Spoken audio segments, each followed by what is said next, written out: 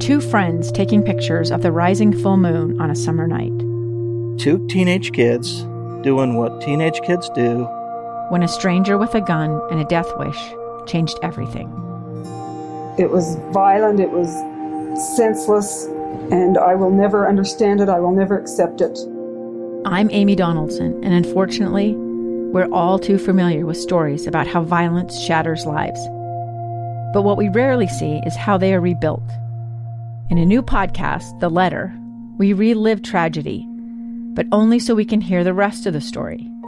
The struggle to reclaim lives, the realities of grief, and the possibilities of forgiveness. I believe in miracles. Sometimes I thought, there are no miracles. Yeah, there are, and this is a big one. Follow The Letter at theletterpodcast.com or wherever you get your podcasts.